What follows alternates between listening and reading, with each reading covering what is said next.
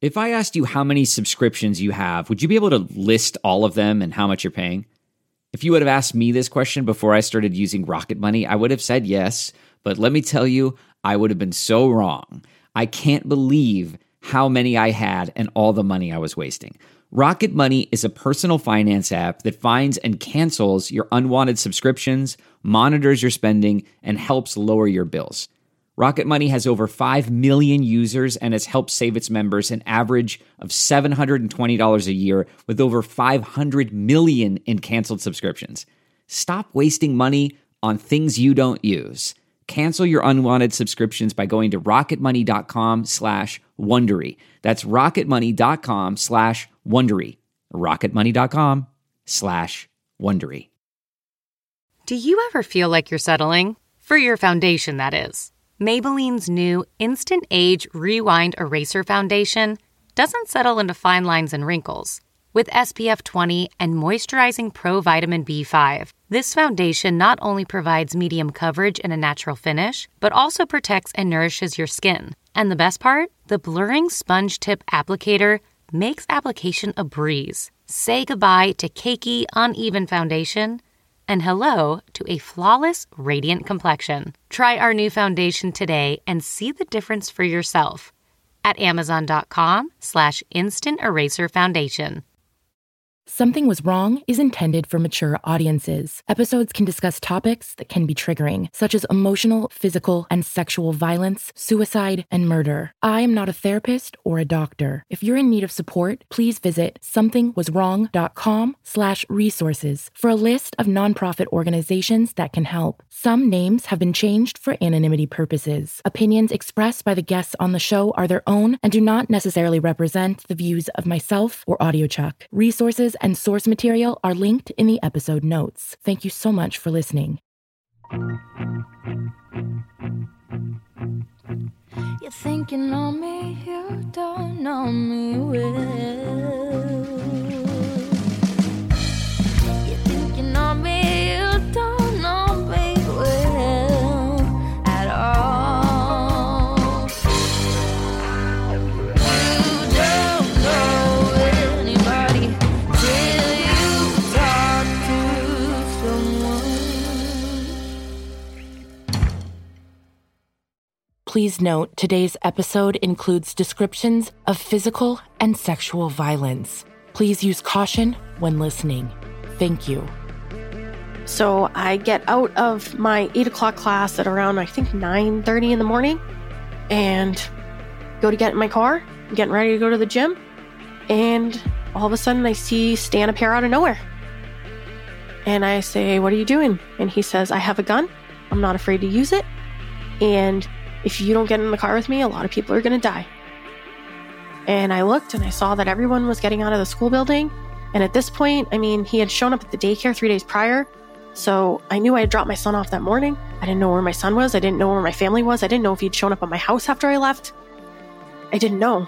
So I tried fighting with him at first and I was like, "I'm not getting in the car with you." And he told me if I didn't listen that he would tie me up and put me in the trunk and kill me in front of my son. So at that point, I realized I had no choice because I was not risking him harming anybody else. Not today. He then forces me to go drive around to various ATMs so that he can withdraw money from my account, which overdrew my account. So shockingly, the bank, they allowed you to withdraw money and you just had to hit yes that you knew it was withdrawing your account. Why they did that, I don't know. But he continued to do that. And everywhere we go, he tells me that if I run, he will kill me. So I just stay. I just kept racking all these ideas in my head because he was driving the car. I was like, what if I grab the steering wheel and crash the car? Or what if I hit the blinker or hit the hazards or hit something for someone behind us to figure out? Or what if I signal a cop? But I could not risk not knowing where my son was. I had no way to contact anybody because I couldn't use my phone while I was with him. I actually had it hidden. I was hoping when the time was right, I could use it, but he never left me alone.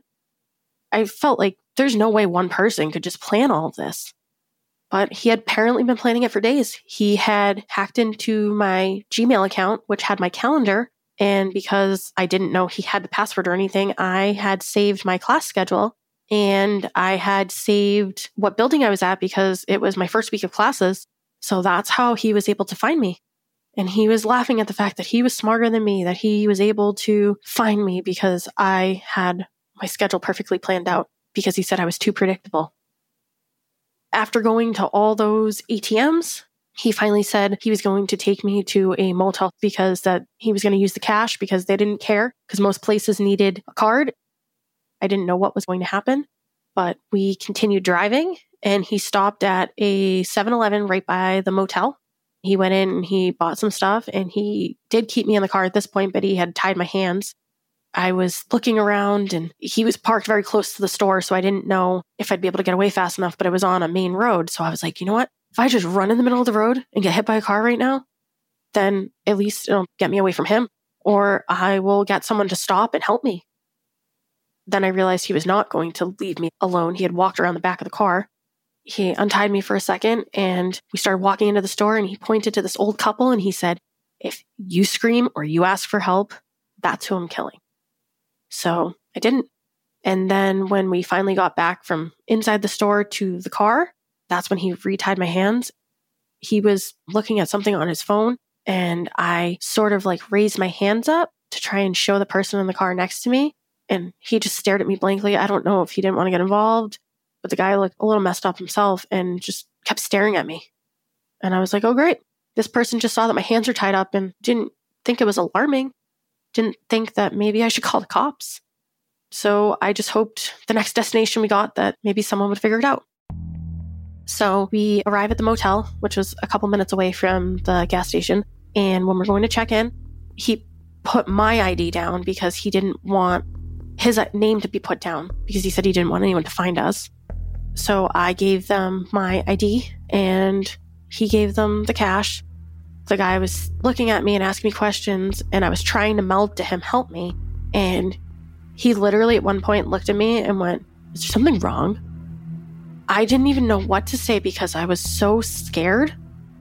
I was hoping that he would have noticed and he would have called the cops and they would have just knocked on the door and that would have been the end of it. But it just was not the case.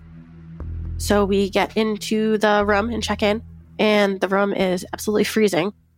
I'm shaking because at this point, my anxiety is high. I'm cold. I'm just completely terrified. And he makes sure that we're barricaded in there and he ties me up and tells me I have to lay on the bed.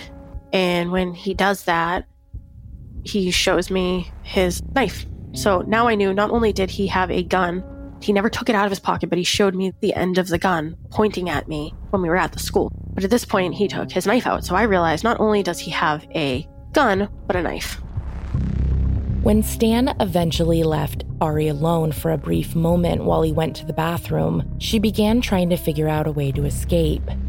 I was looking around for anything possible. Where's my cell phone?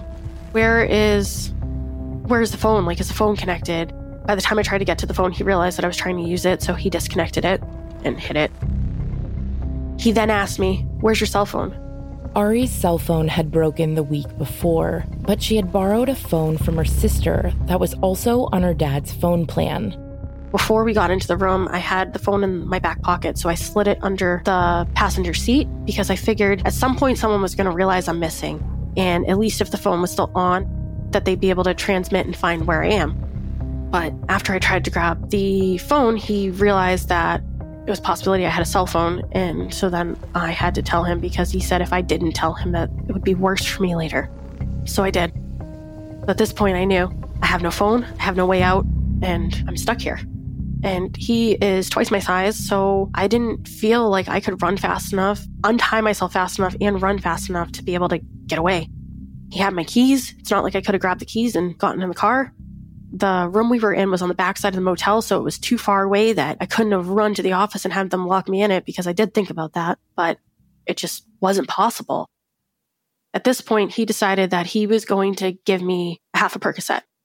It made me feel very sick. I was upset because I was still in the military at the time, and I'm thinking, oh man, if I do make it out of this, I'm going to lose everything I worked for. And I am just shaking. I don't remember what time it was because, we didn't have a clock in there, but he turns on the TV to make sure he's not on the news. And then he was like, "What's wrong with you?" I was like, "I don't feel good. I feel sick." So he was like, "Well, we'll go get some food." Stan then agreed to take her to a nearby sub shop so she could eat. He untied me, threatened me that he would kill me if I did run. And if I did get away, that he would make sure somebody else paid for it. So we go in, we order food, we walk out. And when we went back to the motel, he stopped at the front desk and said, "Our room is freezing. We need to switch rooms." So then we switched to a different room. And this room was on the bottom floor versus the first room was on the second floor. I thought, okay, I'm close enough to the ground. There's no way I would have been able to get down all those stairs, but I'm close enough. Maybe I'll be able to run. Didn't think it was possible, but still thought at least I had a shot. At this point, we're probably, 6 hours in, because he had taken me at like 9:30, maybe 4 hours in. And he decides that because he has already taken me and that he's probably going to go out suicide by cop, that he might as well just rape me. He flipped me over and made sure I wasn't looking at him, and he started to rape me. And then he tried to flip me back over, and then he realized I was crying, and he stopped. And I thought, great, he was finally done. This was over with. But I knew from this point forward, this wasn't just someone who wanted to see their kid. This wasn't someone who just wanted to be with me. This was someone who wanted to do harm to me.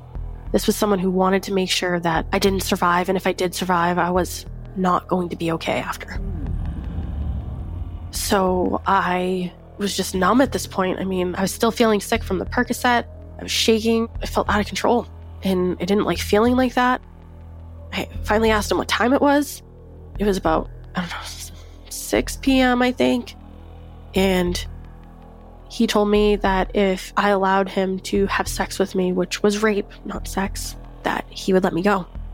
He said he didn't want it to feel like he was forcing me to do it. So he wanted me to just do it.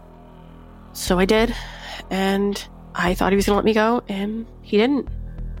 So then I started trying to devise another plan in my head of, this is never going to end. I'm never going to see my mom again. I'm never going to see my dad again. I started crying that I just wanted my mom. I just wanted to see my family again, because I was pretty confident that he was going to kill me. And I still think to this day that that was a pretty big possibility. And around 8 p.m., I finally convinced him that my parents would be expecting me home, and that if I didn't come home because of what had happened 3 days prior about him showing up at the daycare, that they would immediately call the cops and that people would be looking for me. So if he had any chance of walking out of this and changing his mind and possibly not going to jail or killing himself, that this was the only way to do it. And once he agrees, he tells me I have to use *67, but I was able to sneak in a call for about 3 seconds without him noticing me. And I immediately hung up. I said, "Oh, sorry." I said, "It didn't even start ringing yet." So he took it, and then he dialed the number the second time. But what he didn't know is that my dad now had the number, because even though the call didn't go through, the number still popped up on his phone.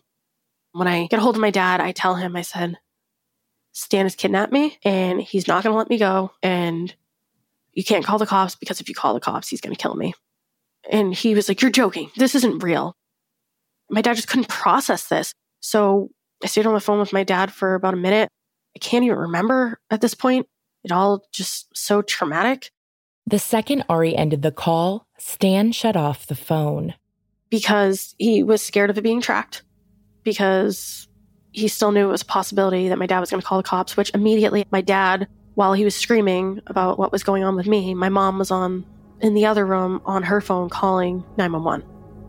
It took a little bit of figuring out, because technically we lived in one county, but my school was in another county. But the original, him trying to take me 3 days prior, was in another county. So there was a lot of back and forth about which police department this should be reported to. So they originally had it reported to the police station where I lived. And then they took all the information, and they were very nice and very kind to my family, but They were like, well, if she wasn't taken from here, we're probably not going to be able to help. There's not much we can do. We need to find what jurisdiction this falls under. So they ended up finding out it was the jurisdiction of my school because they backtracked my steps at this point and realized that I'd only showed up to one of my classes and then called the school. Thankfully, law enforcement was then able to track Ari's next movements through the ATM transactions Stan had made on their way to the motel.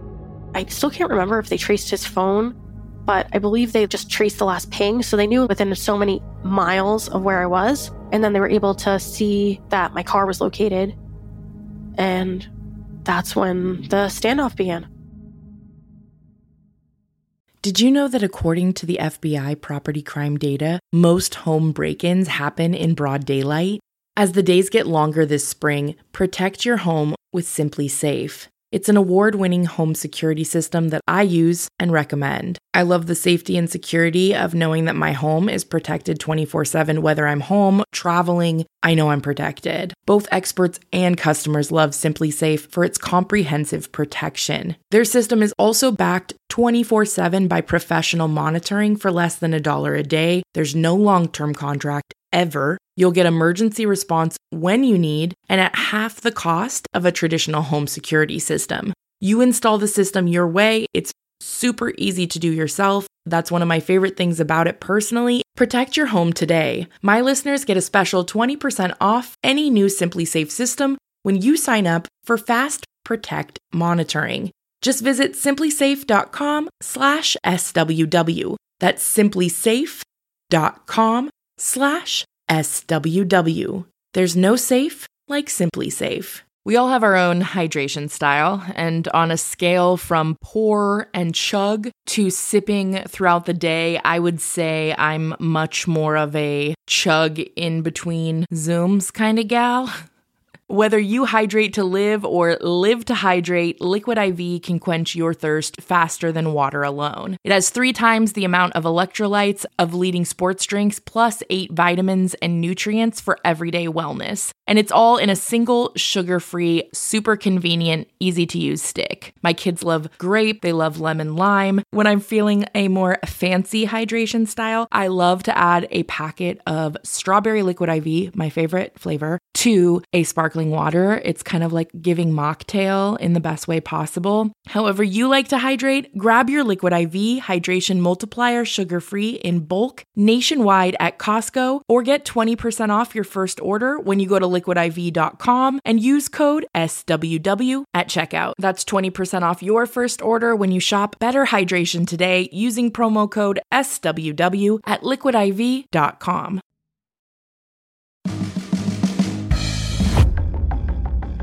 The hostage negotiators finally show up at around 10 or 11 p.m., I believe, and I still didn't really have access to a clock, so I'm basing this off of things I found out after the fact. But they finally made contact with the room, and they convinced him. I believe they got him to pick up his cell phone. At this point, the drugs were really starting to hit me and make me feel sick. They started talking to him, trying to convince him to let me go. And this happened for the next 8 hours. From 10 p.m. to 6 a.m. They tried to get me to reason with him, even though I was being held against my will and I had already been raped and he had already threatened to kill me. The hostage negotiator was like, just tell him that he'll be able to see his son if you leave. I said, I will absolutely not do that. I'm not. They were like, just tell him that it's going to be okay, that you guys can be a family. I said, but that's not happening. I'm not telling him that. And I don't know what it was. Even though it probably would have helped, I couldn't. I feel like at this point I had fought so hard to get away from him and fought so hard to get help. I was not going to do anything to possibly have it be used against me later, where they were going to say that I told him he could see his son.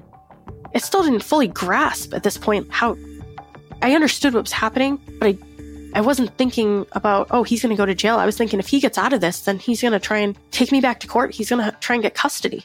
And someone who just has raped the mother of his child, and who had texted their stepfather to tell them that they enjoyed it because they understand now why people like raping people because it feels good.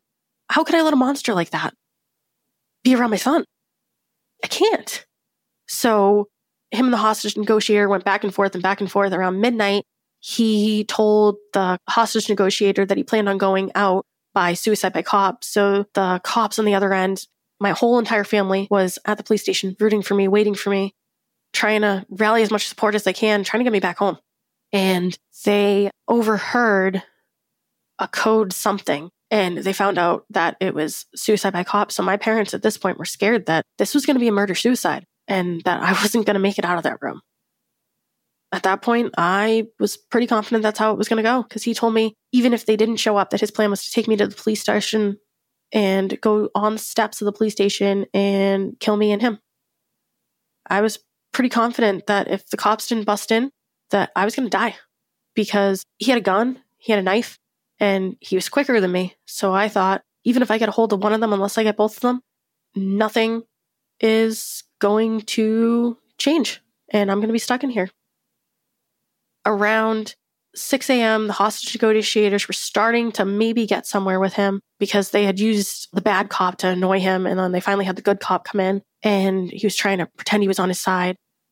He was so messed up. He had taken so many pills, and he didn't know. I don't even know if he was even comprehending what they were saying to him. He was definitely lucid, but I don't think he was thinking about anything besides what was in that room right then. He was Googling prison sentences to see if he did make it out, how long he would be going to prison for. Once he realized that it said for kidnapping, it was 10 to 15 years, and for rape, it was 7 to 15 years, he realized that that was not going to happen, that he was not going to leave that room, not willingly. I finally convinced him that I would not say anything about the sexual assault so he wouldn't be listed as a sex offender, and that I would talk to the judge and that I would make this work, that he wasn't going to lose everything. Because I finally realized what the hostage negotiators wanted. I mean, not that I didn't know what they wanted, but I finally had had enough that I just said whatever they wanted me to say so that we could get out of there.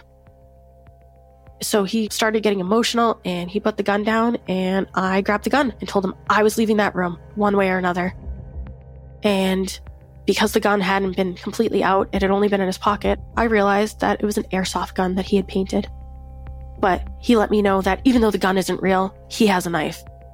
And I just ran to the hotel room door, and I told the cops I was coming out, and I ran out, and they told me to put my hands up and to walk slowly towards them, and then they cuffed me, which kind of wish they had warned me about, because I honestly thought I was being arrested and I didn't understand why. So they started questioning me, but they said at this point, because they didn't really know what caused him to take me in the first place, they wanted to make sure this wasn't something we were both in on. Not that it didn't make sense and they'd seen it before, but they needed to make sure that was actually what was going on. And then they eventually, probably within 5 to 10 minutes, they had him out of the room and cuffed. And once they did, they took me to the other side of the building and they uncuffed me. They also said they had cuffed me for my protection and their protection because they wanted to make sure I wasn't going to do anything to harm him after the fact. I was allowed to see my family right away because once my parents knew where I was, they showed right up. Once they knew I was released, they were right there. Or at least I feel like they were, because my mother went to the hospital with me. And I remember my dad's look, and I'm going, for what? And I didn't have the heart to tell him why I was going to the hospital. They were like, I'm so glad you kept fighting. I'm so glad you're okay. Because they had apparently been writing on Facebook and updating everybody what was happening as it was happening, and just kept saying how I needed to keep fighting, to not stop fighting. I remember looking at my mom right after it. I saw her and she said, I'm so glad you're okay. And I said, how are you? Are you okay? Because I was so worried. I'm a parent too. I can only imagine how my mother felt to see her child in that state. Ari was then escorted by law enforcement into the hotel waiting room. I saw the guy that I had almost 24 hours prior tried to get to help me. He felt extremely bad and said, oh man, I wish I had known. I said, I tried to melt it to you. And the guy felt bad, but I felt a little better knowing that he really just didn't see the signal. I talked to the police a little bit and they took me to the hospital to have a rape kit done. I had to be violated all over again, but I knew it needed to happen. And this wasn't until probably like 20 minutes after that I had told them about it, because I was so scared and I was so embarrassed. I didn't want everyone to know that I had been raped, that I had to, when they finally realized that I had been raped, that's when they decided to take me to get the rape kit done. When I got there, I remember Stan had not showered in probably days. He smelled. I can't even explain if Shrek living in his swamp had a smell and you knew what it smelled like, mixed with onions, that's what he smelled like. It was awful. He smelled so bad that when I went to the hospital for the rape kit, I could smell him on me. I couldn't wait to get my clothes off. I was apologizing because I felt so disgusting because not only had I just been raped, but I smelled terrible. They got the rape kit done. They gave me new clothes. They had a victim advocate come in and talk to me a little bit from Bridges, which was a very good support system. They came in and they told me that I had them on their side and that they would be there every step of the way through the court process and through the police interrogation and all that. After they were finished at the hospital, an officer asked her if she'd like to go home or come in for questioning then. And I said, no, at this point, I need to just get it all out. And I remember just feeling like I was in a terrible dream and just spilling my guts to these male cops. They were very, very kind, but I felt so disgusting and unapproachable. And the last thing I wanted to do was be around guys. They did bring in the victim advocate for the police department, and she was very, very nice. And they questioned me for, I don't know, it felt like hours. I don't know how long it actually took, but it felt like it took all day. And this was after I had already been up for over 24 hours at this point, fighting for my life. The drugs had started to wear off. My adrenaline, my fight or flight had started to wear off. So by the time I got home, I remember just falling asleep. And then for days after that, just pacing and pacing and pacing because I couldn't get myself to calm down. I couldn't get myself to feel like this was real. My mom took me to a doctor and they prescribed me an anxiety medication to calm me down and an antidepressant, which I didn't take long term, but it's something that did help me at least get back to some form of normal. And I just felt completely numb. I had my drill for the National Guard 3 days after this happened, or 4 days after this happened. I remember calling my sergeant at the time and saying, I don't know if I have to report this to you, but did you see the news about that girl that was kidnapped? She was held hostage for over 24 hours. He's like, yeah. He's like, that was crazy. I said, well, that was me. And he just didn't know what to say. He's just, I'm so sorry. I'm so sorry this happened to you. Whatever you need, I'm here. We're here. The military actually set me up with some form of support to make sure that I was okay. And they did speak to some people about it, like people on a need-to-know basis so that people were aware. They told me that I did not have to go to my drill a couple days later, but I said I just wanted to get back to normal and that sitting home thinking about this all day was not going to be what helped. So I went to my drill that weekend and I went back to school the following week. That didn't last very long. I was in school for probably 2 weeks. I had missed half my classes because just going back to the school was just so difficult. It just felt like it was taking everything out of me.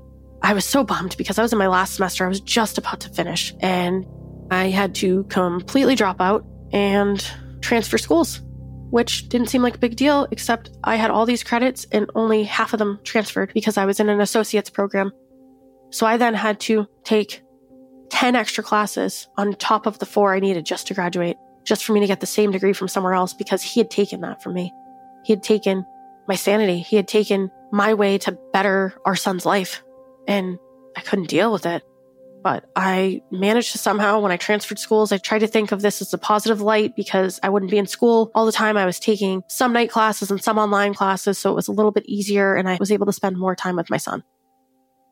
During this entire time, I started a new job because going back to my old job was just so hard because I worked in a customer service-based type thing and people knew what happened and I just felt so uncomfortable. I felt like everything about that place reminded me of what had happened. And I couldn't go back to my jobs. I mean, I did go back, but after a couple months, I realized that it was just holding me back. It was just hurting me even more. Thankfully, she was able to find a new, better paying job elsewhere. During this new process, I am dealing with going to court, going back and forth and back and forth. I sat down with the prosecutor and my family, and they said, we want to know what your expectations is for a deal for this case. And I said, well, I think he should go away for 35 years. And they said, I understand your pain, but that is unrealistic. People who kill people go away for less time. They go away for 25 years. So how can you justify sending him away for 35? And I just remember being so disgusted. And it wasn't the way they said it. They weren't being mean about how they were saying it, but they were trying to help me figure out my expectations so that the court process wasn't so harmful on me.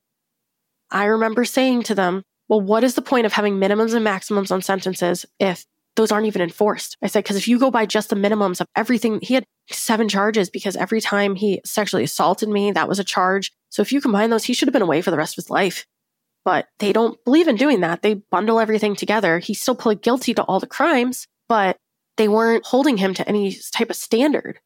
I mean, I know they did their best because I've definitely heard of situations where people went away for way less time, but at the time it was just so hard to hear that justice was never going to be what I wanted it to be. And on top of that, when the articles were first released after everything happened, all of the articles still had my name in it, my actual name, and where I went to school. So I had random people trying to add me on Facebook. I had random people now knowing everything about my life. And the media tried saying that it was because I spoke to the media, which all I did was answer questions, but I didn't know my name was going to be used. And once one place had it, all the other places were able to use it.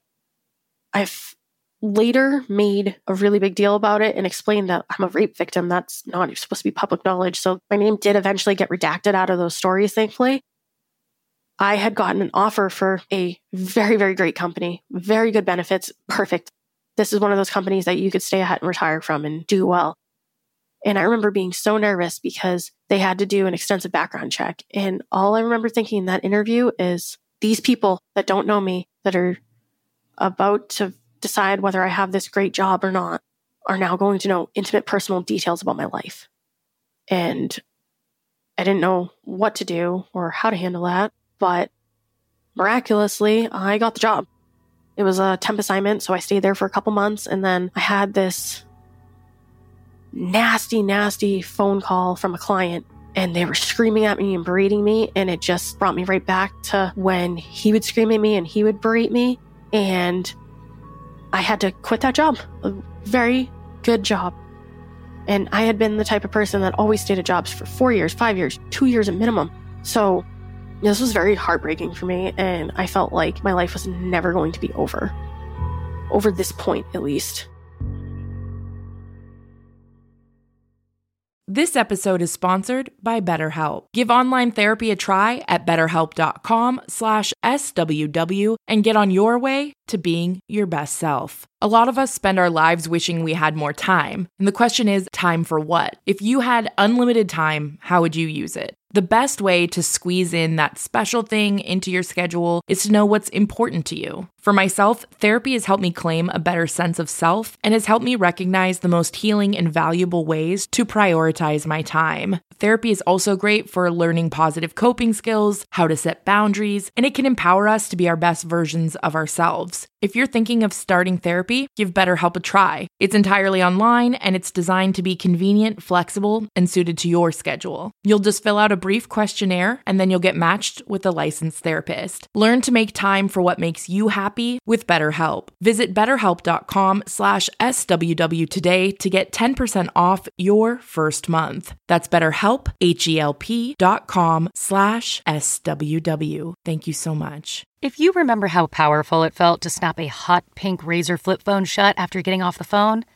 you're a millennial. And if you're a millennial, it's time to add Clarins Multi-Active Cream to your daily routine. Rooted in nature and innovated with science, Clarins has a long legacy of creating industry-first, plant-forward products. Using a skin charger complex made of 2% niacinamide and C. holly bioextract, Clarins Multi-Active Cream has been clinically proven to target the first visible signs of aging by smoothing lines and wrinkles, refining pores, evening tone and texture, and strengthening the skin's moisture barrier.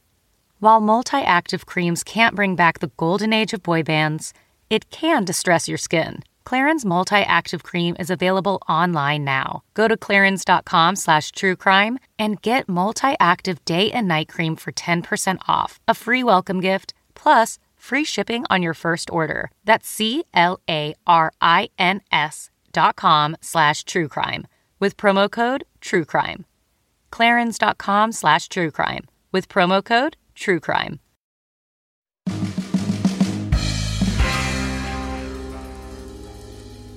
So for the next, 12 months after this happened, we kept going back and forth with the DA, and I told them He wanted to do 5 years as long as he didn't plead to the rape, and I said absolutely not, and the DA did not accept the deal because they knew I was so against it. Although my say wasn't the ultimate say, the prosecutor wanted to make sure that I was comfortable with it, because I told them, I said, I don't care how hard I have to fight, I am going to fight, and he is not getting just 5 years. That is not fair.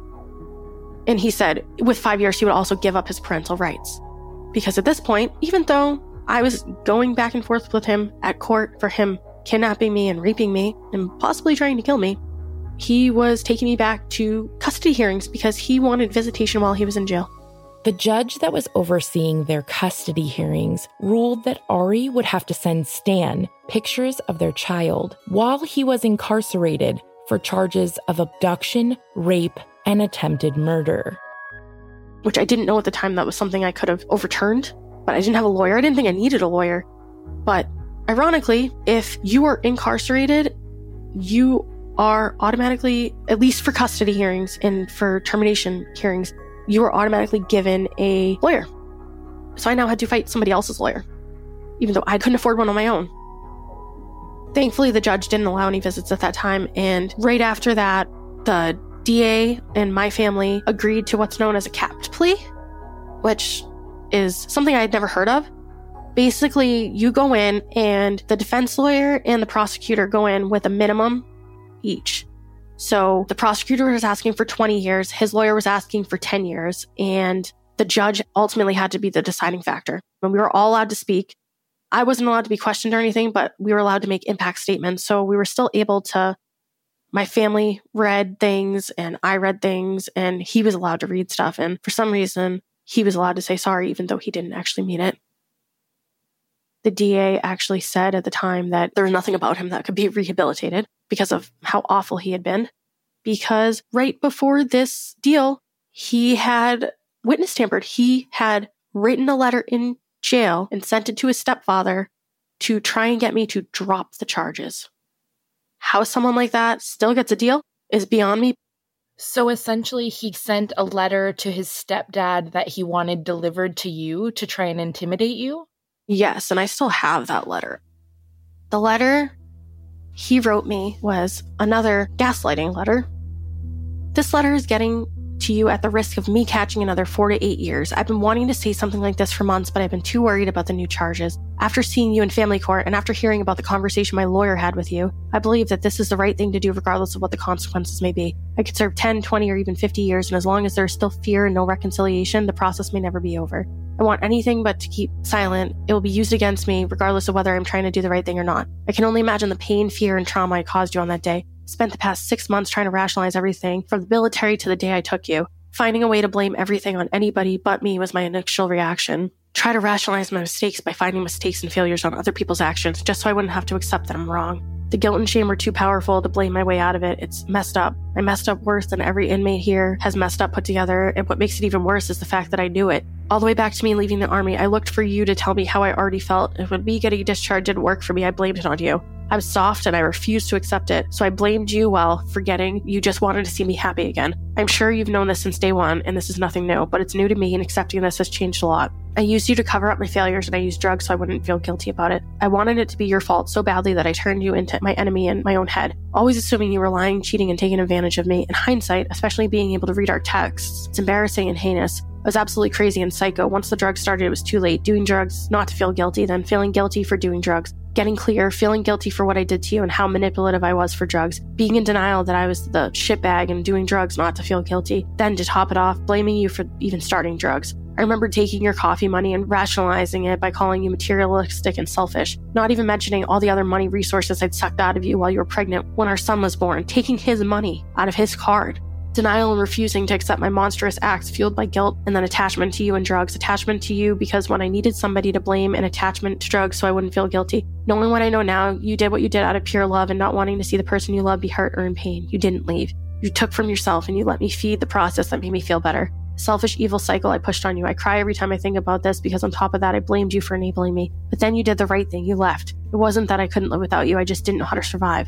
If I could give my life just to erase that one day from yours, I wouldn't hesitate. I can't even begin to imagine how hurt and traumatized you are, not just for the trauma I caused you on that day, but having all of this happen to you. And after everything I put you through, what happened that day was heinous. Everything that happened that day fell into the same old cycle. I wanted to make you hurt more than me, and I needed the drugs and the idea of suicide not to feel bad, at least while I was high. You can do your research to back this up, but a Percocet 30 milligrams is equivalent to about 0.2 grams of heroin.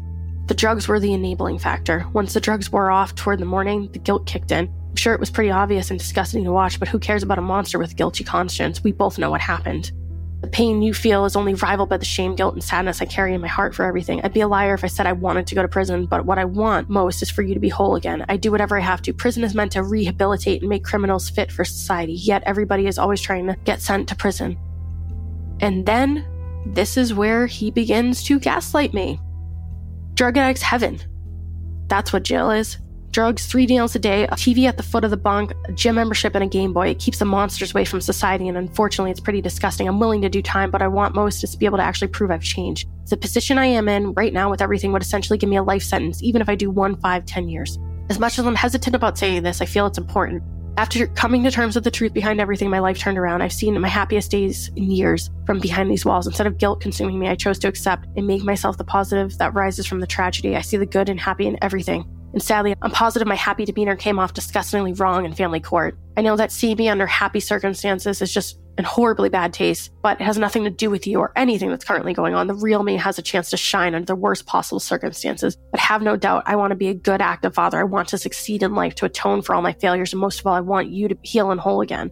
I'm writing this with a complete disregard to the risk, simply because it's the truth, and you deserve to hear it. I'm also writing this because I learned that law is about nothing but politics, and politics has no place for honesty and taking responsibility. Prosecutors have their job, my lawyers have theirs, and somehow me wanting to do whatever it takes to make it right will either catch me a charge or send me to prison, essentially forever. With that being said, my lawyer is a good man and wants to see a good resolution for everybody, including you. If you want answers or want to beat all the politics, talk to him. He wants to see an end to this just as much as the state does.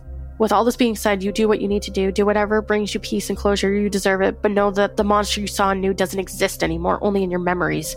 And I feel this is playing a big role in your decision. I have surrounded myself with responsibility and determination to make your suffering not be in vain. I want positively to be the phoenix from the ashes, no matter how long it takes. Unless you want otherwise, eventually I have no intentions of any further contact with you. But I am truly sorry with every ounce of my being.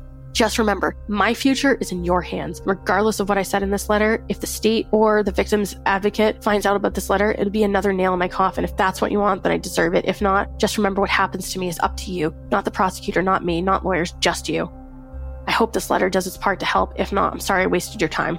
Regardless of what happens, I love our son more than anything. Make sure he knows. The only pictures I have here are of him. I think of nothing else. Sincerely, Stan. I'm so sorry. What is it like to look at it now that years have passed? I just know that any nice thing he said in there was to try and guilt trip me. He didn't mean it. He didn't really feel sorry. If he really felt sorry, he wouldn't continue to take me to family court. He would have taken a deal day one. He wouldn't have waited until a week before he was about to go to trial when he realized I was not backing down, to realize he's sorry. But luckily, the judge agreed with this, and because they had asked for 10 years and we asked for 20 years, the judge agreed in the middle at 15, and that he would have to do a sex offender program before he was released, and anger management. And basically the judge said that he hoped that this was a changing point of his life. And I thought that was it. And it was, until he took me back to family court after he was sentenced, because he had nothing to lose. He already knew how much time he was serving, and he knew he was going to be in there for the next 15 years. He knew he wasn't going to be out until my son was 16. So he decided he was going to keep taking me back to family court. And this was just a looming thing over me for years and years, because right before he was offered a deal, my now husband, which was my boyfriend at the time, and I started dating again, because we had dated off and on in high school a little bit, but we'd always remained friends. And so I've known him now for almost 14 years. So at this point, he was helping out a lot. I hadn't introduced him to my son quite yet, but the second they did eventually meet, it was like they were best friends, the best of friends. Like he'd always been in his life. He stayed by my side through all of this, through going back and forth to custody hearings, to going to counseling, to everything. I mean, he was just always there. And we knew that with the way things were going, that he wanted to be part of my son's life forever. So we knew that the next step was going to be us getting married and him getting adopted. And in order to do that, in the state of New Hampshire, you have to terminate the parental rights of the other party, which if I had known what that was going to cause, I don't know if I ever would have done it, but we did it. We started the process and it was awful. I filed the paperwork and then got the response back and found out that Stan would get a lawyer for free because apparently terminating parental rights is something, because I filed it, he got a lawyer for free. And if I had lost, I would have been back charged for all of his lawyer fees. He spent so much time with his lawyer, and there was what's called a guardian ad litem, which basically is like a mediator. It's basically a lawyer for the child. And they are supposed to interview everybody and do what's in the best interest of the child. So she interviewed him and his family and me and my husband, my son. And she basically told me that she didn't agree with what I was doing and that no matter what he did, there was no reason he shouldn't see his son. So I felt very defeated at this point. Ari then started working as much as possible to pay for a lawyer to help her. Because I knew it was going to take every ounce I got. I did whatever I could, took out extra credit cards, didn't care what it took. I hired a lawyer. Because this process had started, there was no going back at this point. It was either I continue to do this or he's going to continue to take me back to court for the rest of my life. And my son was never going to be able to move on with his life and be adopted. And then my husband and I got married, and we explained that we were going to have him adopt my son. And at that point, which I still think is the only saving factor as to why she ruled in our favor, she wrote a letter to the court because they have to basically make a decision on what they think the judge should do. And although her say is not the final say, it has a very high weight into how the judge rules. So she wrote that she thought it was in my son's best interest to be able to move on and be adopted. So in 2019, mind you, he kidnapped me in 2014. So this is 5 years later. I finally get his parental rights taken after he has not even attempted to see his child in 4 years. He stopped writing letters. He took me back to court that one time, but he never tried any further. He never did any of the parenting classes he was supposed to do. He never did anything he was supposed to do to try and keep in contact with my son. And although I am very glad he didn't, it also hurts me that after all this, after all the pain he put me through, that he didn't even try to fight. He only fought when I was trying to take him from him. He never tried to see him. And during the parental rights hearing, his lawyer was basically allowed to cross-examine me, even though I never even had a trial. It gave me a glimpse of what it would have been like. And it was heartbreaking. She was basically accusing me, saying that even though he caused me pain, there is no reason why it should be so harmful for me to have to contact him.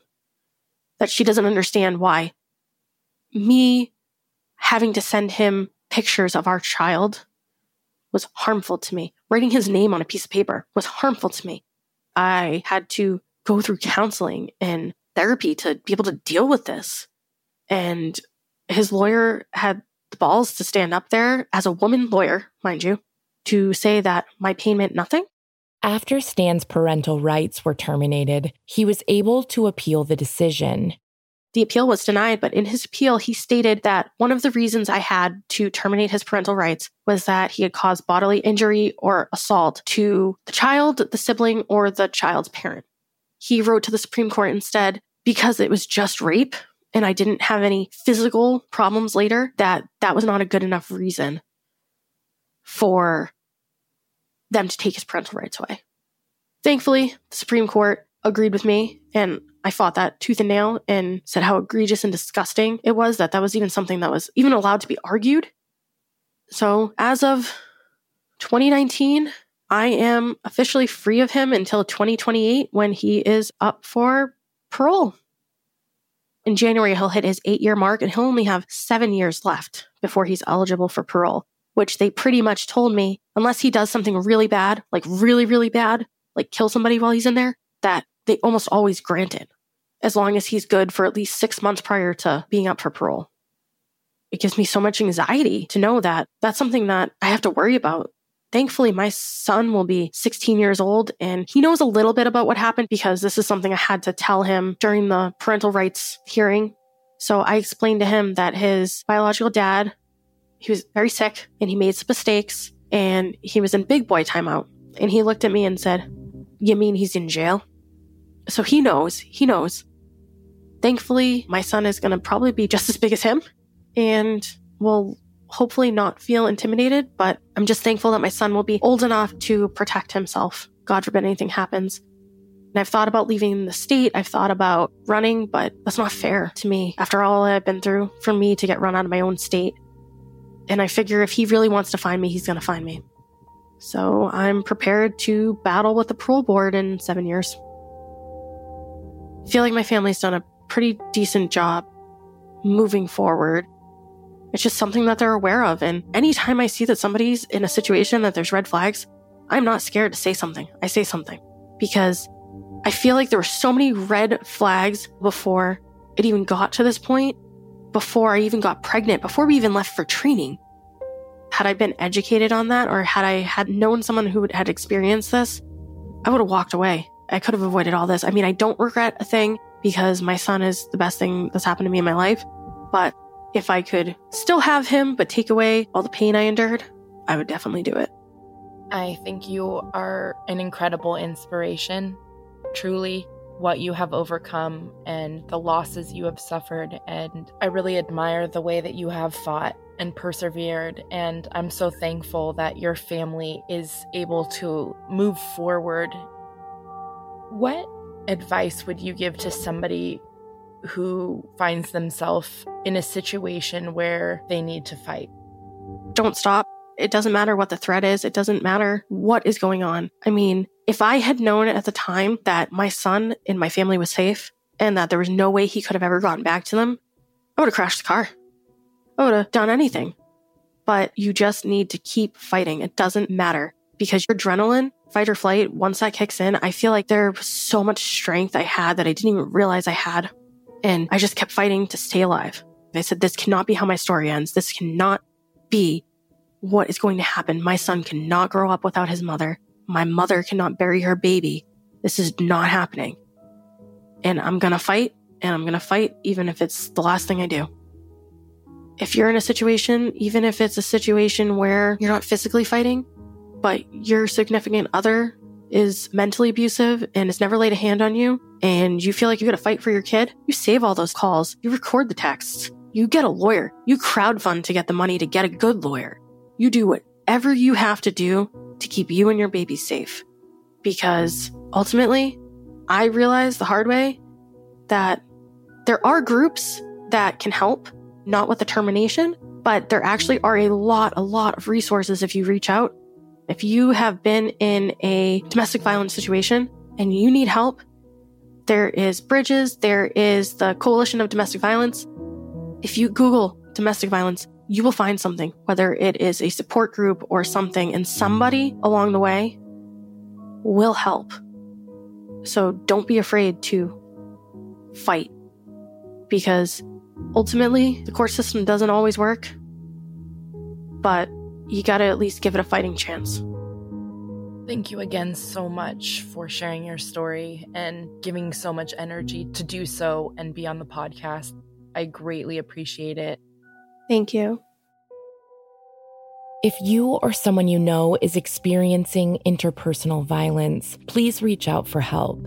The Domestic Violence Hotline offers free and confidential support 24/7 at 1-800-799-7233 or text START to 88788, or you can chat with someone confidentially at their website, thehotline.org. Thank you so much for listening. Stay safe, friends.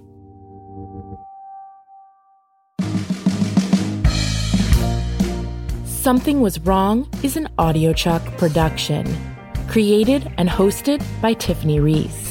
Our theme song was originally composed by Glad Rags, covered this season by Kenna and the Kings.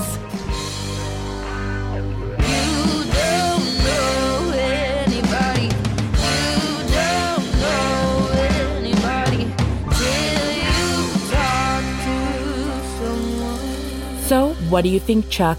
Do you approve? Hey, Prime members, You can listen to Something Was Wrong early and ad-free on Amazon Music. Download the app today. Or you can listen early and ad-free with Wondery Plus in Apple Podcasts. Before you go, tell us about yourself by completing a short survey at Wondery.com/survey. What if your partner developed 21 new identities? Or you discovered that your friend who helped you through the darkest times was actually a conniving con artist? Or what if you began seeing demons everywhere, inhabiting people around you, including your son? What would you do? I'm Whit Missildine, the creator of This Is Actually Happening, a podcast that brings you extraordinary true stories of life-changing events told by the people who lived them. In our newest season, you'll hear even more intimate first-person accounts of how regular people have overcome remarkable circumstances, like the man who went to jail for 17 years for accidentally shooting the person who tried to save his life, to a close friend of the infamous scam artist, Amanda Riley. These haunting accounts sound like Hollywood movies, but I assure you, this is actually happening. Follow This Is Actually Happening on the Wondery app or wherever you get your podcasts. And you can listen to This Is Actually Happening ad-free on Wondery Plus.